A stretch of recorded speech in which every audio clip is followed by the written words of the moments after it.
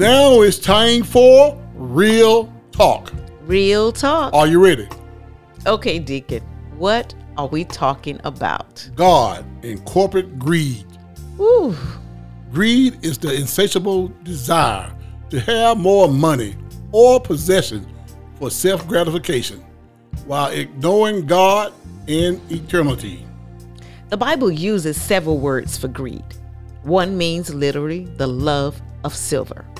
Paul uses it when he states in 1 Timothy 6:10, "For the love of money is a root of all sorts of evil."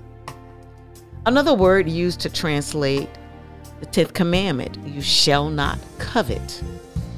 Romans 7:7 means desire. It often refers to lust. About things, it means wanting what belongs to someone else.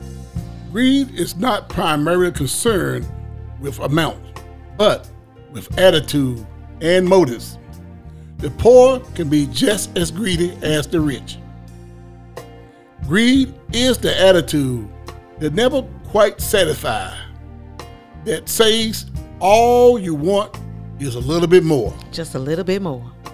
Greed is a serious sin Serious. to be avoided. Wealth is a serious responsibility to do good.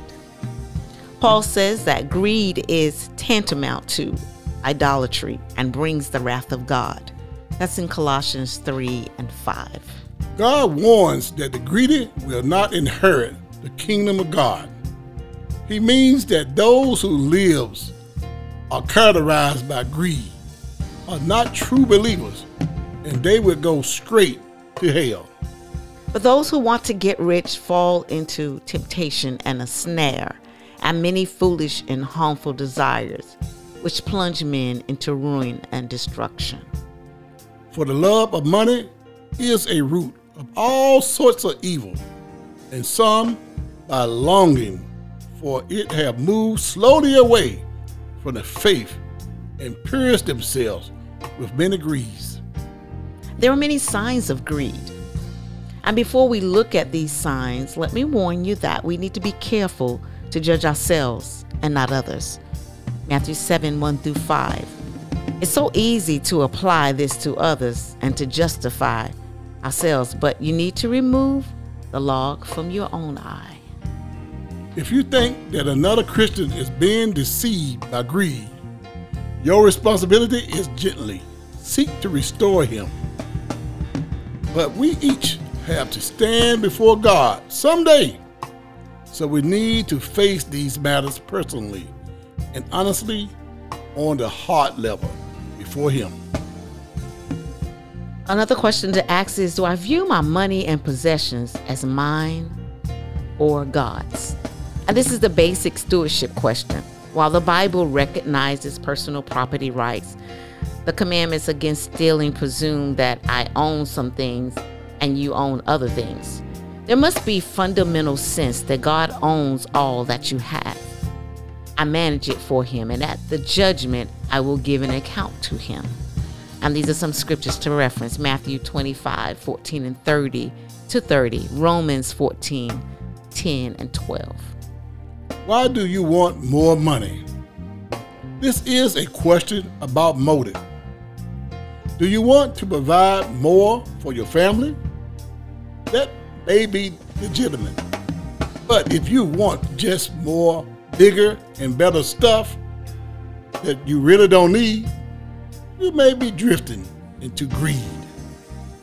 And so, in conclusion, the best sermon I've read on greed was by a non-Christian. The Pearl. It's the story of a happy but poor pearl diver who dreams of finding the perfect pearl. And one day he finds it, but rather than bringing him the happiness he had hoped for, it brings him one problem after another, because everyone is after his pearl. He almost gets killed. His son is killed, and he and his wife are at odds. His formerly tranquil life is totally upset because he attempts to cling to this pearl. And finally, he stands at the shore and hurls the cursed pearl as far into the sea as he can. And that's what we must do with our greed. Radically separate yourself from it. Put it to death. For it is because of these things that the wrath of God will come. Now, that's real talk. Be sure to listen to us on the K-Way Digital Broadcast app, KWAYDB, and guess what? It is free. Yes, it is. And online at www.kwaygospel.com. And we're also on Spotify, Apple Podcasts, and Podbean Podcasts. So please don't miss your blessings. We'll look forward to you listening to Real Talk.